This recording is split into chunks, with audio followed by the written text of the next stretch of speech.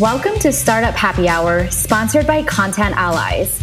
Grab a drink and join us to hear fun and inspirational stories from startup founders and visionaries who are making a positive impact in our communities, and learn how you too can turn your new and exciting ideas into reality. Hello, everybody, and welcome back to Startup Happy Hour. This is your host, Diana Chen, and today I am with Alice Chain, founder of TaxDrop. Alice, welcome. How are you? Hi, Diana. How are you? I'm doing well. Thanks so much for being here. Thanks for having me. I love talking about startups and stuff. Yeah, I'm super excited because you just started TaxDrop back in March of this year, right before the pandemic hit. So I can't wait to hear more about that. But I kind of wanted to start by talking about your background a little bit and what brought you into the startup space in the first place. So I know you went to Rutgers for accounting, and then you had quite an impressive career in international tax at Deloitte and IAC post-college. So I guess, when did you start getting interested in entrepreneurship and startups? So you're absolutely right. I started my career in accounting. That's what I went to school for. That's what I expected the rest of my life was going to look like. I didn't know that I would take more of a modern day route in the accounting world, however, which is what I am hopefully, building towards today. But I think it just comes from me being a person who loves to make processes as efficient as they can possibly be. Maybe that's just like the millennial in me, where, if we could be a little lazier, if we could get something a little faster, then that's what we're all going to aim for. And so, that's a little bit of what I brought towards accounting. So call it tech, call it entrepreneurship. I think any industry that I would have been in, I probably would have tried to make more efficient like this. Nice. So I guess your thought process was, let me go and learn a tangible skill and get good at something, whatever it is, accounting or anything else. And then let me go and start something where I can actually help people. That's exactly it. Yeah. I love being able to, so sometimes I'll call accounting or being a CPA being like a doctor of the financial services route, where it's just really satisfying to be able to help people like friends or family. I've got like aunties and uncles, reaching out, hey, can you help me with this tax question? And, although I'm still just kind of starting out in my career in my 20s, it's really satisfying to be able to help out people because you do have a little bit more expertise, and that's always growing. Yeah, that's awesome. I think that's such a sensible route. Not that there's like a right or wrong way to get into startups, but I think so many people just dive head in, right out of college or even during college, without gaining that real world experience and really honing their skill. And not to say that one way is better than the other, but it just seems to me, at least, that the way you went about it is super sensible and so grounded, and just so smart. So that's awesome.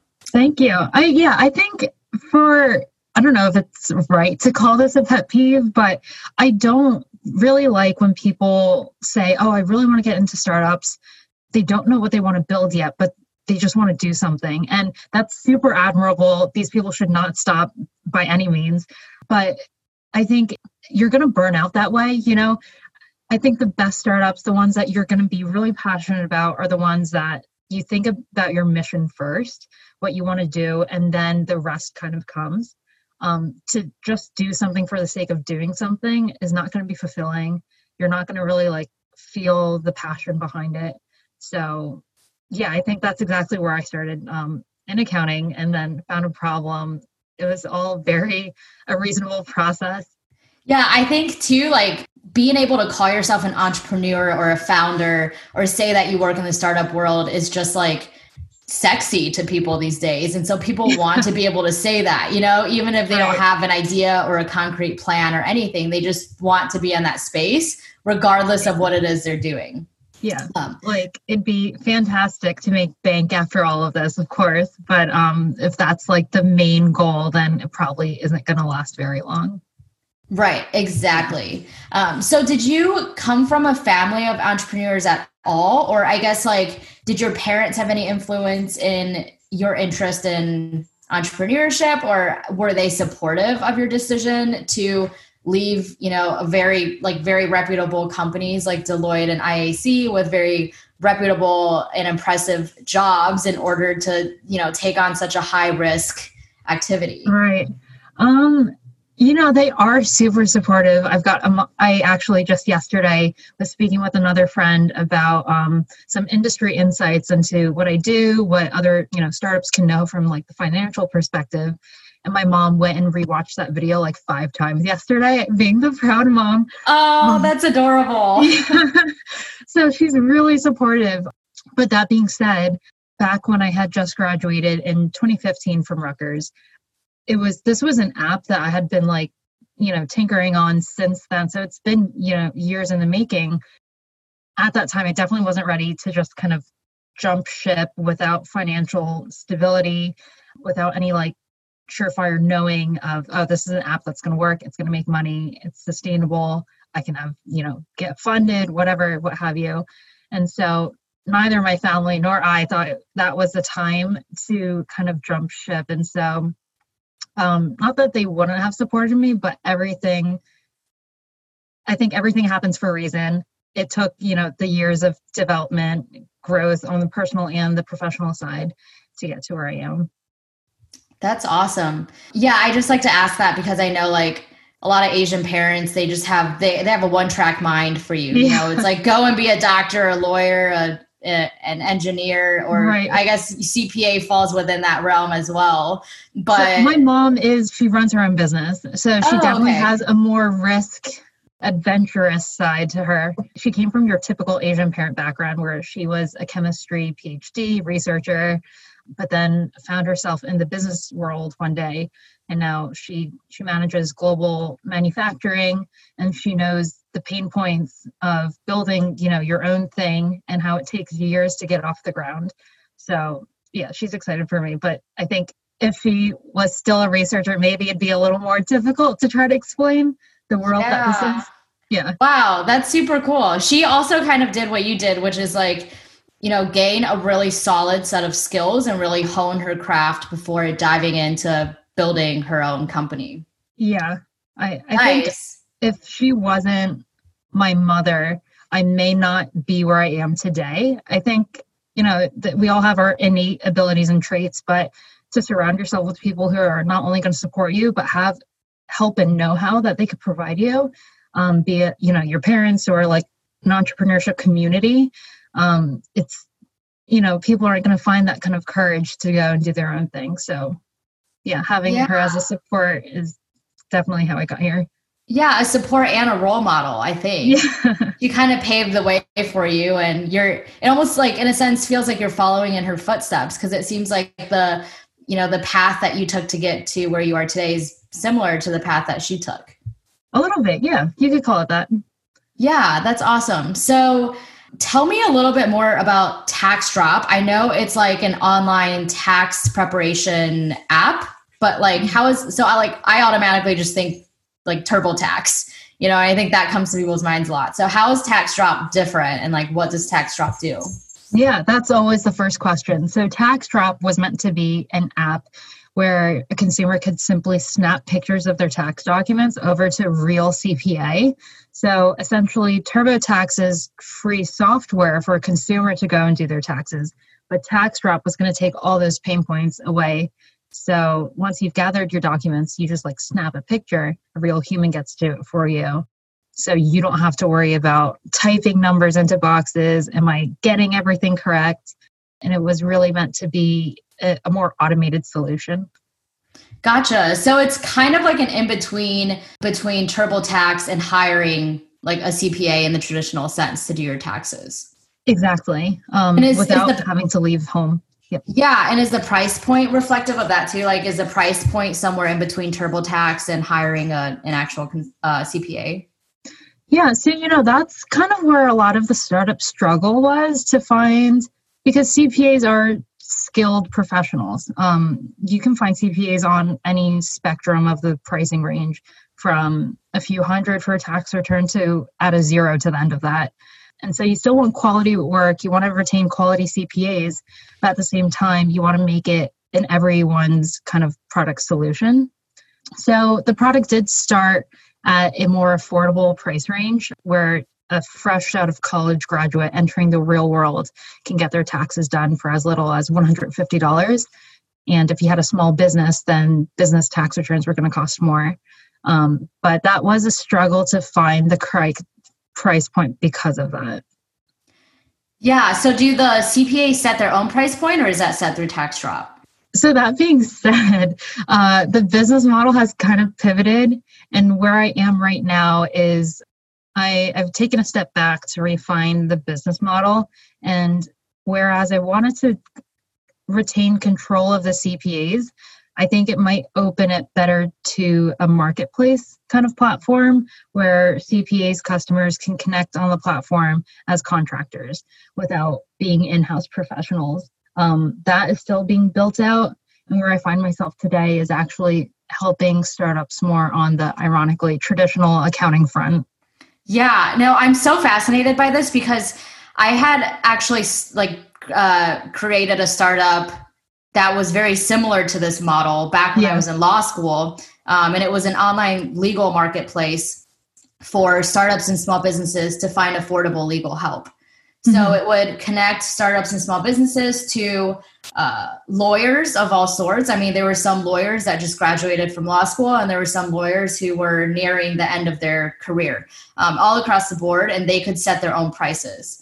So that's why I was like so curious what your model looks like. And I guess like some of the struggles that you've been through going through that, just because I've been through that similar process. And I know kind of struggles of, getting people on board with that and then getting people to sign up for that and getting people, on board with your price points if you're setting that or, helping them to set their own. My struggles better than anyone then, because obviously there's legal marketplaces like upcounsel.com. And then there's actually a lot of other competitors in the CPA marketplace space. And it's a little frustrating because we're all offering very similar products. And in that sense, almost quote, anyone could have done it, to offer a marketplace to connect professionals. You don't even need to be someone in that industry. So I sometimes, kick myself thinking, oh, what did they do better that I could have done? Was it because, I was just such a young 20-year-old? I didn't have connections. I didn't have funding. Is it that no one would take me seriously as a, 20-year-old little entrepreneur? Whereas the CP marketplaces that are thriving and still successful and running today are, and I don't want to play the gender card, but they're men with resources. So I'm just wondering, maybe they did do something that made their product work, even though it was the same.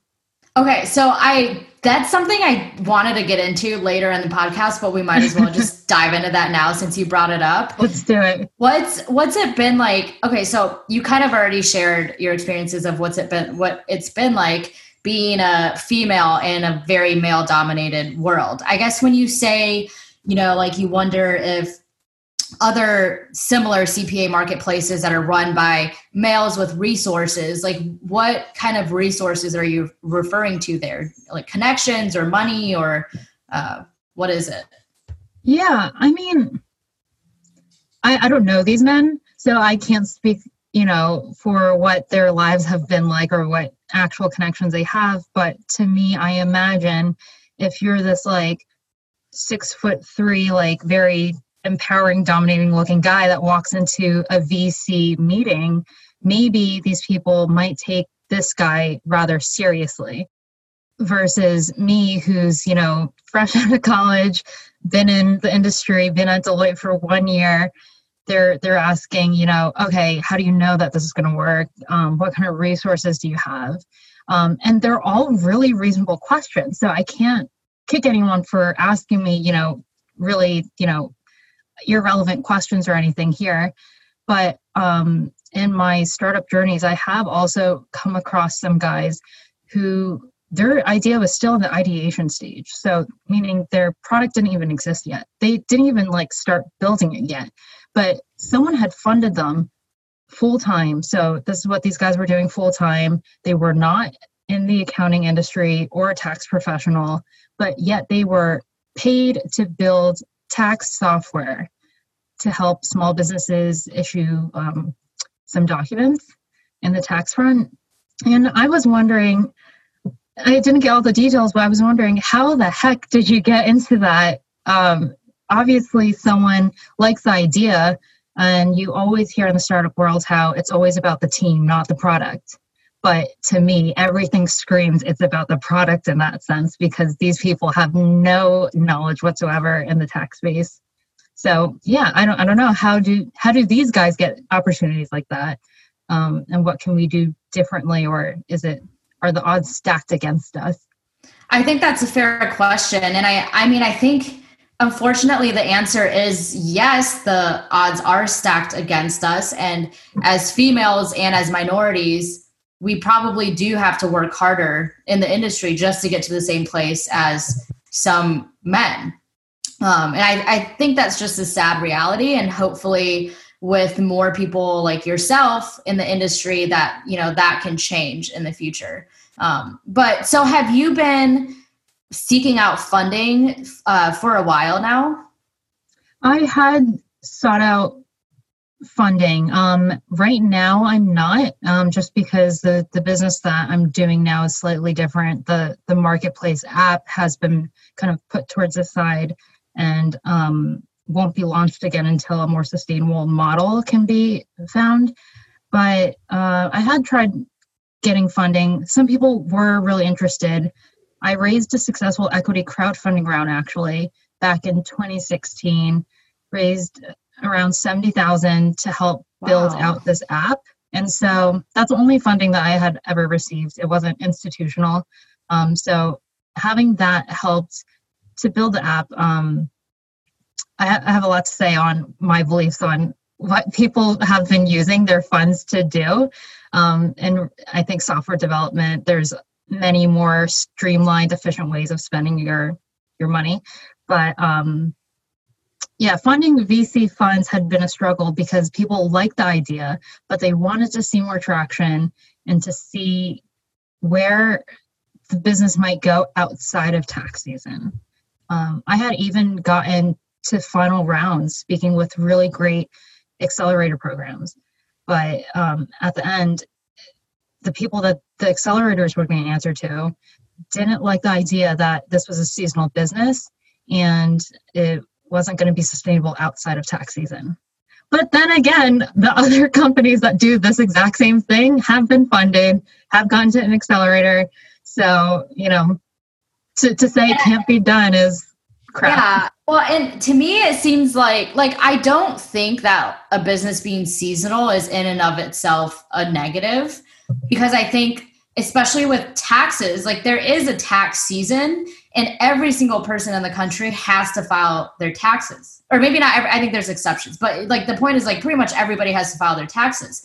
So as long as you get everybody in, this the few months or the half year where people are dealing with their taxes, I think that's enough to fund the rest of the year. Yeah, and then you could always branch into different business opportunities or services. That's what I had in my mind. Yeah, but going back to what you said about, having a lot of thoughts on VC funding and stuff, I'd love to hear that, because I have been hearing a lot of, chatter about, or I guess complaints about how a lot of people get into startups now and just seek out all this funding, don't really even have a good idea or a good business plan in mind. And it's almost like their end goal is to get the funding instead of the end goal is building the app or building the company. Yeah. And so then people take all this funding and don't really do much with it or throw it all away. And not only is that, a waste of money, but it's you can argue that it's unethical and there's some huge moral problems behind that. Absolutely. And you know what? I wonder if there's definitely a lot of people that think like this too, but being economical women, I wonder if that's why we're also asking this question. Because I almost wanted to stop chasing the marketplace CPA idea, because like I said, there's so many other people doing this exact same thing. Why would I waste my money, someone else's time, to create a marketplace app that was going to essentially do the same thing. If anything, money would have been better spent if you get VC money to do something completely innovative. And so, I got discouraged because of that. And I think it was hard to differentiate myself and didn't want to take any more VC money because of that. Yeah. And I think as entrepreneurs, like you do need to find that fine balance. And it's a very fine balance between, like having the confidence to go out there and say, what I have to offer is good. Even though there are other people out there doing similar things already, I can do it better. Or, I can get the word out more and help more people. Like there needs to be multiple apps doing the same thing. Right. Versus, being almost too overconfident and cocky in your ideas and capabilities and just getting all this funding and then not really putting it to good use. Absolutely. So my belief around getting all this funding and the companies like you mentioned, that it seems like their end goal is to get funded and not to, create customer value or turn a profit. I think these kind of companies, they're just kind of pouring money down the drain. Because of that, there's always a process that's going to be cheaper, more streamlined, more efficient to do and produce. And that's what all startups should seek, especially since this isn't your money. This isn't your revenue that you honestly created and can say that you fed back into the company, do what you want with it. This is other people's money, investments that you're taking from VCs. So, and this is something I'm guilty of myself back when I started getting into the tech world. I read tech books. I got, acquainted with all the big role models in the industry. And I really wanted to I like the idea of that lifestyle, the idea of that success, creating something of your own that people were going to love.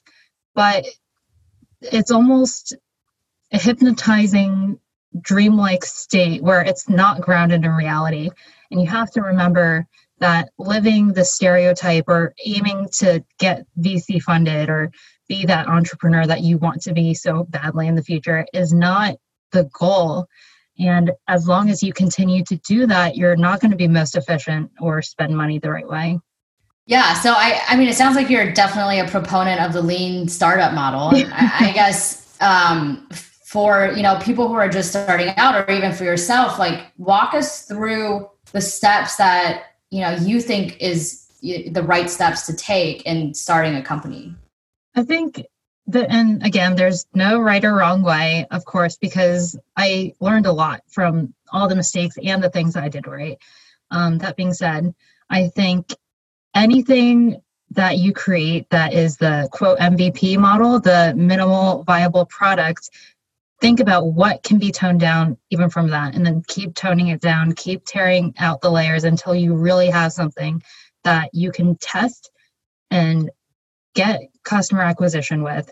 And then you can get fancy with the design, websites, what have you. But at the core, it has to be a product that works in and of itself.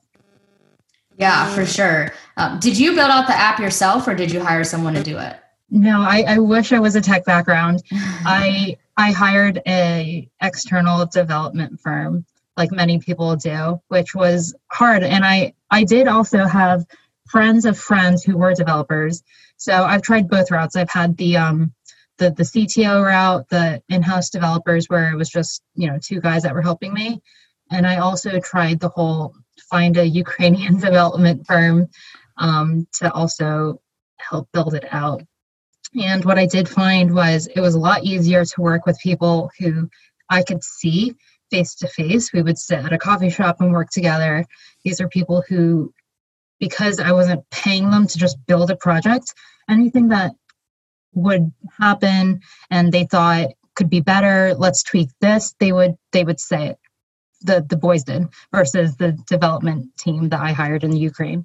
So I guess it's always best to find people that you're going to build that relationship with and work together in real time.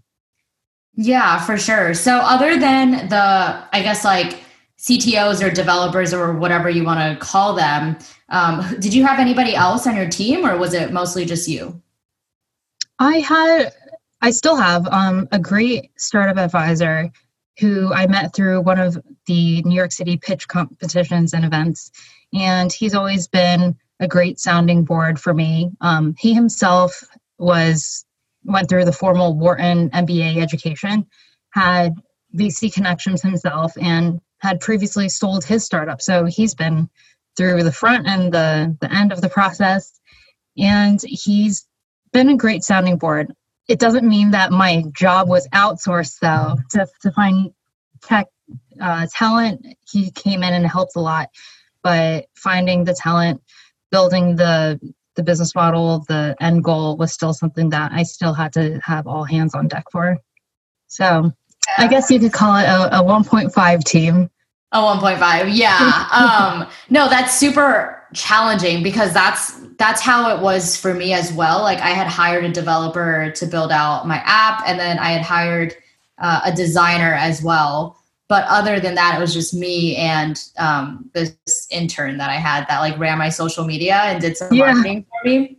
But I think that was the most challenging thing for me, was having to do it all, because very few people are good at everything, and like for me, there are certain things I'm really good at. Like I love doing marketing and even like fundraising I loved, but certain things like operations is just, like if I have ops tasks to do on my to-do list, like those will always get pushed to the end, and I will procrastinate on that for as long as I can. Yeah. Which is like usually forever, because ops are there for you to like set up a good system to make your life easier. But I just couldn't get past that hurdle of like setting everything up myself. So for you, I guess, like what did you find to be the most challenging thing being a solo founder? And exactly what you said was almost the same problem for me. I didn't trust anyone else to outsource any tasks to. I also tried hiring an intern, actually 2 interns, where I paid them to manage the social media, but I didn't even have like a clear brand, color, font, everything that I probably should have given to them and given more guidelines on. And I kind of just wanted someone to help because I think I have good style, but I was hoping someone who really knew marketing and had good style as well would help me kind of create that brand vision and just run with it. That did not work. So that was also a learning point where I think that the things that you anticipate to be really difficult, we all kind of want to procrastinate on. We try to find what's the easiest way of doing it. Maybe if I just hire someone who knows marketing, they could do it for me. But at the end, you're not going to be satisfied because that's not the brand you deep down had in mind. And so at the end, if you just look at it for what it is, to streamline your operations, to think about what brand you definitely want to go with. And, you can always tweak things down the line, but those as tasks on a to-do list aren't actually that bad. So it's funny that we do tend to procrastinate them just because it's daunting to have to pick one processy, one style, and be afraid that's not going to work. And that's really what the procrastination is, just pushing off the fear of doing it. Yeah, it really is. It's what do they call it? Paralysis by analysis, or analysis paralysis. It's like You just overanalyze everything. Like you want it to be so perfect, but then at the end of the day, you forget that sometimes done is better than perfect. Like going back to the lean startup model and creating a minimal viable product. That's not like the perfect end product. It's minimal viable product. Like it doesn't, your branding does not have to be perfect. You can iterate on that. You can change that as you exactly grow. So, and then, so I look back and I'm like, oh, I didn't have anything at all, but something would have been better. Exactly. Something would have been better than nothing. So what does your day-to-day look like now as you're kind of reworking your business model and, trying to relaunch? Mm-hmm. So I mentioned I had raised the equity crowdfunding round as an entrepreneur. And now I am actually a CPA on the other side of that process, where I am helping startups raise their equity crowdfunding rounds. There's a lot of due diligence that startups have to go through on the legal, marketing, and accounting front. So where I come in is to help them with the accounting due diligence. And I give them my expertise, having been through the process myself. And that's what I'm doing day to day now. Nice. So you've like taken on a consulting role. How did that come about? That came about because the platform that I had raised with, it's called Republic. It's a great platform where today they're even larger than I could have dreamed back when I was raising back in 2016, 17. And they really try to bolster and support female and minority startups. So that's their thing.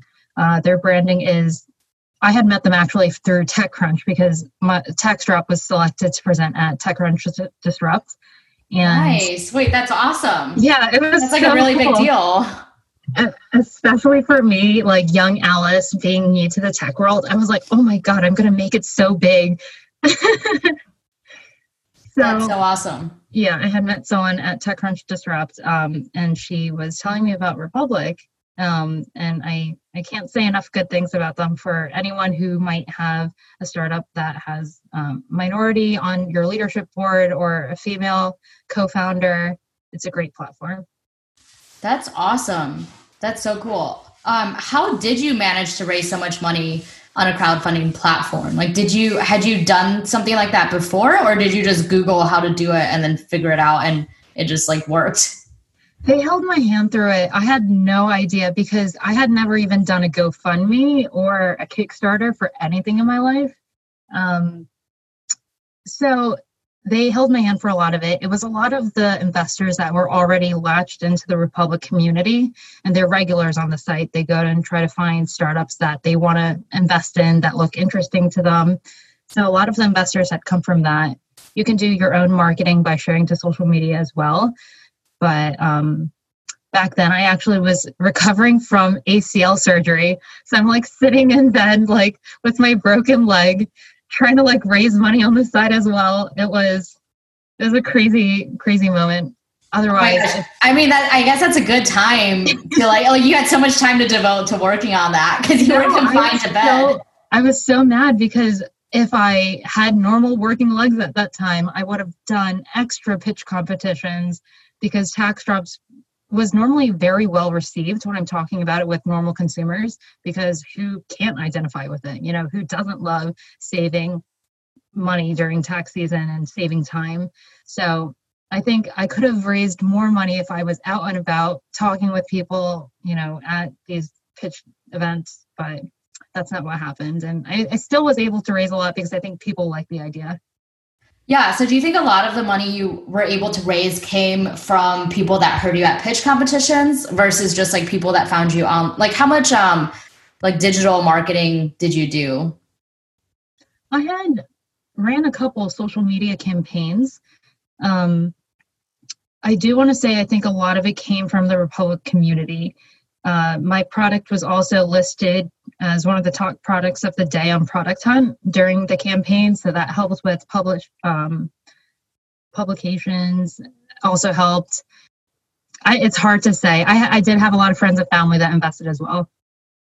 That's awesome. That's so cool. So I guess going back to the topic of minority and women founders and just people in the startup space, other than, you know, like what we already touched on, you know, getting funding from VCs, what other challenges have you seen for women and minorities in the tech space? That's an interesting question. You know, what's funny is I don't even know that many other female or minority entrepreneurs myself. That's the problem, right? It's so bad. I recently did join, and anyone that's listening, if you're in New York, there's this great fintech female support group where it's I think several hundred women at this point, and they host fantastic events with Plaid, with Stripe, at different banks. We got to ring the opening bell at a stock exchange once. So that was nice. The first time I really like met a lot of other like female entrepreneurs. But otherwise, I think everyone has the same kind of story where it's hard to manage as a young entrepreneur. You're a woman in the working world. You've got the same woes as anyone else, where you're trying to balance your career, but also not work too hard, where you have no social life because you want to start a family and have a life as well. So I think it's all the pressures of that together. that are the same. Yeah. So how do you find balance between that? And I've just like had this conversation with so many people recently about finding the balance between, hustling as a startup founder and getting your app or your product out there versus self-care and, making sure that you're still like functioning as a human being and that you're not getting burnt out before you can put the goods out there. How do you find the balance? Remember how I told you earlier when I first dived into the tech world, I really wanted to live up to that stereotype of the founder who sleeps never and, just talks about their startup all the time. That's exactly what it was. So that's the answer. I guess there wasn't a balance in the beginning. I really sacrificed a lot of my personal social time to really focus on my career. And I can't say I regret it because I'm happy with where I am now and everything has led up to this point. But looking back, there would have been a better balance. It doesn't mean I can't sleep. It doesn't mean that going out, meeting up with friends, or, utilizing every relationship every second of the day to build this company would have been a bad decision. So don't be like me, you guys. Well, at least you were able to find that balance eventually. Yeah. And I think especially for entrepreneurs and founders who start really young, like right out of college or even before college, that like burnout rate is so high because we're young. Like looking back to when I was in high school or college and all the all-nighters I pulled and I could still function reasonably well, like you have the capacity, you're able to do that. You just don't see long-term lasting effects of that on your body. And now that I'm 30, I'm like, I can't do all-nighters anymore. I'm in bed by 9, I get 8 hours of sleep, and this is how I live my life. Absolutely. Yes, that's the dream. So where do you see TaxDrop going in the future? Like other than reworking the business model right now, what else are you changing about TaxDrop for when you relaunch? What I'm hoping this will be is I think I was trying to embrace so much of the modern tech side that I wanted to get rid of almost everything that had to do with the traditional accounting model.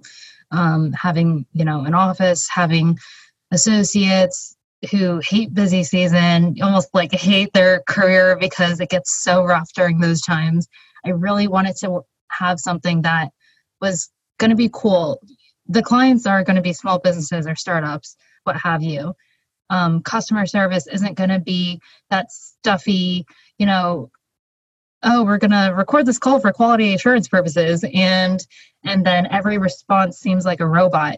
Just talk to the customer like you would a friend. Be nice, be cordial, get them the help they need. None of this like automated voicemail thing where you have to press 10 buttons to get to someone.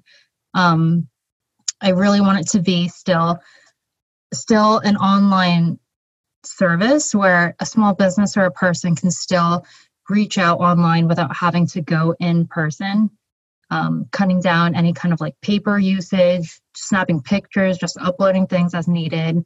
And the goal is to umbrella over anything in the accounting world, be it tax, audit, and provide that kind of Deloitte quality service, but modern. Yeah, no, that's awesome. So I guess that kind of answers a lot of the VC's question about how you're going to, make this business stay alive year round versus just during tax season by offering those other things. Yeah, there we go. Now I have that answer. Yeah, exactly. And I guess like, how has it been so far trying to get CPAs to sign up for it? Like, have you gotten a pretty good response, or are people just excited to sign up for it or because they get extra work, or are people kind of like sus about it or like don't get it? Yeah. The people that I have spoken to, and again, this goes back to another issue where when you're going to run it as a brand, you're going to have a specific type of pricing and style of doing work. And when you're umbrellaing over a bunch of different CPA firms who have their own style and have their own pricing, it becomes a little difficult to find the people that want to do this, the ones that you want. And you expect a certain type of bedside manner with the clients as well. Because of that, I've been extra slow on purpose and seeing who I recruit to the company, because I don't want to accidentally go down the wrong path with someone that's not going to be a fit. Right. So CPAs have to apply through the site almost as if they were applying for a job, and then you vet them and then you let them in, and then they can create an account on your site. Mm-hmm. Yep. Gotcha. Do you have any plans to automate that process in the future, or is that just always going to have to be a manual process? Are you speaking about the hiring or like the hiring and vetting of CPAs? Mm-hmm. That's a good question. I'm all for automating. I haven't thought too much about there's a lot of things that I don't think AI can take over right now, or processes can't just go on without any kind of like human component. And so I think talent and understanding culture is one of them. Maybe a part of the automated process could be, okay, a part of your application process is, let me give you this one client. I'm going to record a transcript of everything that you guys say to make sure that the quality, communication, and bedside manner is there. The work can be done, that you're both able and capable to do it. And if that passes, then why not let you onto the platform? So maybe that could be an automated solution. Yeah, for sure. No, I'm just asking because, again, like I'm thinking back, because we've had such similar journeys, I think. And I'm thinking back to the online legal marketplace that I had started before. And this was back in like 2012. So really long time ago. But at that time, I remember one of the hurdles I had was not being able to, or like at least I couldn't figure out a way to automatically vet lawyers that sign up through the site. Just at a very minimal level, like just vetting that they're actually a licensed attorney in a state. Right. So that was kind of like an annoying hurdle, just because it would have been so much easier to have attorneys sign up on their own and have the system automatically verify them and let them onto the site versus like me having to go through. Because then it just got to the point where there were so many of these applications that I had to go through, and I had to, like go on the ARDC website for like every state and type in their name and search for it. Not that took very long, but when you get hundreds of people coming in, it's like you could be doing that all day. Right. That's like your full-time job now. Yeah, exactly. And that just wasn't a good use of my time. And it was really like keeping me from doing important things in the business. 100%. So, yeah, I think, in your case, like if you are looking for that higher quality and quality over quantity, versus like a more traditional, like totally free marketplace, then I think, having, and this may not be you, like maybe you'll hire a hiring manager in the future to manage all of this. Right. So you don't have to. Yeah. Right. That's awesome. No, sorry. Those other marketplaces totally could have benefited from something like that. Almost like a trial run, like a test run. Yeah, exactly. And I think like, it's now we're in 2020. I can't believe it's been like 8 years since I worked on that, but we have so many more tools at our disposal now. And, even more so in the future as technology is growing so rapidly. So I'm sure that, solutions that may not exist today will exist in the future, right, in terms of automation. Yeah. And being a licensed professional, be it a doctor, lawyer, accountant, does not mean you're a quality professional. It's something that I've realized. 100%. I went to a doctor's appointment once, and the guy the surgeon rolls in without shoes. He shows up in socks in the patient room, and he just hops on and sits on the counter. And I'm thinking, is this allowed? Is this sanitary?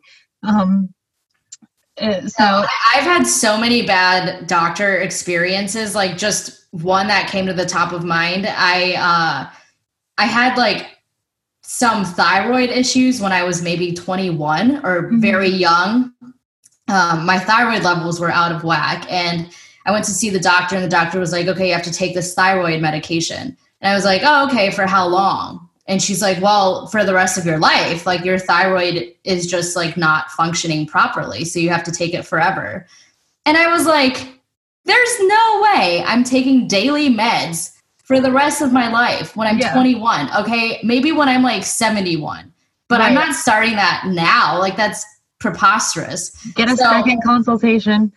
Not even. I just went home and I Googled it. Like I Googled the thyroid condition that I had and like natural ways to solve it. And one of them was there's certain foods that can cause your thyroid levels to go out of whack. And like soy is one of them. And at the time I was eating a lot of soy products because I was lactose intolerant. So I would drink a lot of soy milk and even like tofu I liked, and like a lot of things have soy in it. And so I just cut out soy from my diet completely and went back and got my blood test done again in like 6 months to a year or something. And my levels were back to normal. There you go. But it's basically just like, you got to sleep well, which I wasn't doing because I was in law school. You got to eat well, which I wasn't doing because I was in law school. And you got to cut out soy from your diet. Like it's as simple as that. Right. And the doctor couldn't just tell me that. And, you know, they had to instead prescribe me meds for the rest of my life. But I get a lot of that as liability too, like from their end. Right.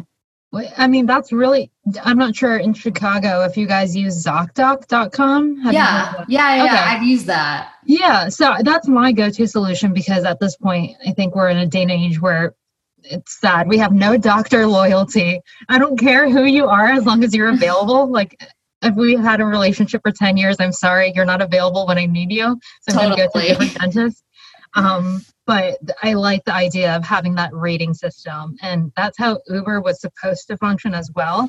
Driver or doctor, if you piss off kind of 3 or more patients or customers, you're off the system. That's how it needs to be. So it holds people accountable and it'll weed out the sucky licensed professionals. For sure. And it's not even just professionals, but now like whenever I book an Airbnb, I don't book Airbnbs with bad ratings or even without ratings. Like you have to have a solid number of good ratings in order for me to book you. So I think that like that rating system, is that something that you are wanting to incorporate into Tax Drop as well, that rating system? For sure. I will not incorporate I will not run the business without that kind of accountability. Yeah. People have to be nice. I think first and foremost, when you're doing business, so much of it can be saved if you just have a good attitude about it. A client at the end of the day, they just want the work done, but they also want to be dealing with someone that they can trust and is going to be nice during the process. So if you're a jerk who doesn't answer emails or, you know, just has a terrible attitude, answers things like really sternly or curt, then people aren't going to want to return. So, you know, all that kind of the metrics about friendliness, about quality of work, it's all going to be in there. Yeah, absolutely. I'm 100% on board with that. Cool. So before we wrap up here, do you have time for a quick game? Oh yeah, I love it. Awesome. Cool. So we can play this or that, or we can play the word association game. Your pick. I've never played either, so I'm open to whatever. Okay, we can play, let's do word association. Okay. Okay, so I'm going to say a word, and you're going to say the first word that comes to your mind. Okay. Don't think about it for super long. Just first thing that comes to mind. If it makes no sense, that's totally fine. I love it. Okay. And I've got 10 words for you. Okay, so first one, startup. Founder. Tech. TechCrunch. Founder. I guess you already said that, but that was on my list. Founder, probably San Francisco. Superpower. Strength. Oh, this is terrible. Travel. Travel, Europe. Mountain. The Midwest. College. Wait, the Midwest? There are no mountains in the Midwest. Really? Okay. Well, then, what do you count? What's Colorado? I love how people from New York and New Jersey have no concept of geography. They know, most of my friends in college were from New York and New Jersey, and they knew New York and New Jersey. They knew Michigan because that's where I went to college. Yeah. And then they knew California and Texas, and that was it. They didn't know where any other state in the country was. But Colorado is the West. To me, the West is like, okay, the West is California. The Midwest is everything between California and Ohio. That's just what Central America is to me. Oh, okay. Oh my gosh. All right. Okay. Moving on. Where are we? College. Rutgers. Finance. Investment bankers. New York City. Young people. Podcast. Super cool. You didn't have to say that. Okay. Well, this was really fun. Thank you so much for coming on. Before you go, tell people where they can find you, where they can find Tax Drop once you guys relaunch. Give people your website, email, whatever, social media, yourself. Yeah. It's funny that you're asking this because I'm actually in the middle of a brand redesign still. Again, Tax Drop, you used to be able to find us at taxdropapp.com, but because that's just so geared on taxes and I'm trying to expand the business offerings, you can now find us at alice.accountants, which is a super cool URL that I got. And I was thinking Alice would become this robot almost, where it's a CPA that you can message and anyone would be your Alice accountant. So once that site's up, you'll be able to find it there. Nice. Wait, it's actually .accountants? Yeah, that's the URL. I didn't know that was like a, what do you call it? A web ending or whatever. Yeah. So I have both aliceaccountants.com, but then I also have alice.accountants because why not? Right. That's so cool. Mm-hmm. Nice. What about are you on social media? Can people find you there? Yeah. You can find me on Instagram at _Alice Cheng. I have Twitter. I'm not active at all, but you can also find me there at Alice Cheng. Nice. And Cheng is CHENG, right? Correct. Okay.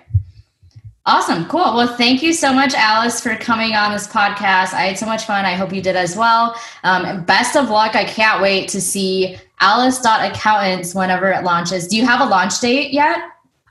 You know what? It's all about when I stop procrastinating and finish the design. All right. Well, get on it. Get on it because I want to see that. Thank you so much for having me. Great. Awesome. Thank you. Okay. Thanks, Alice. Talk to you later.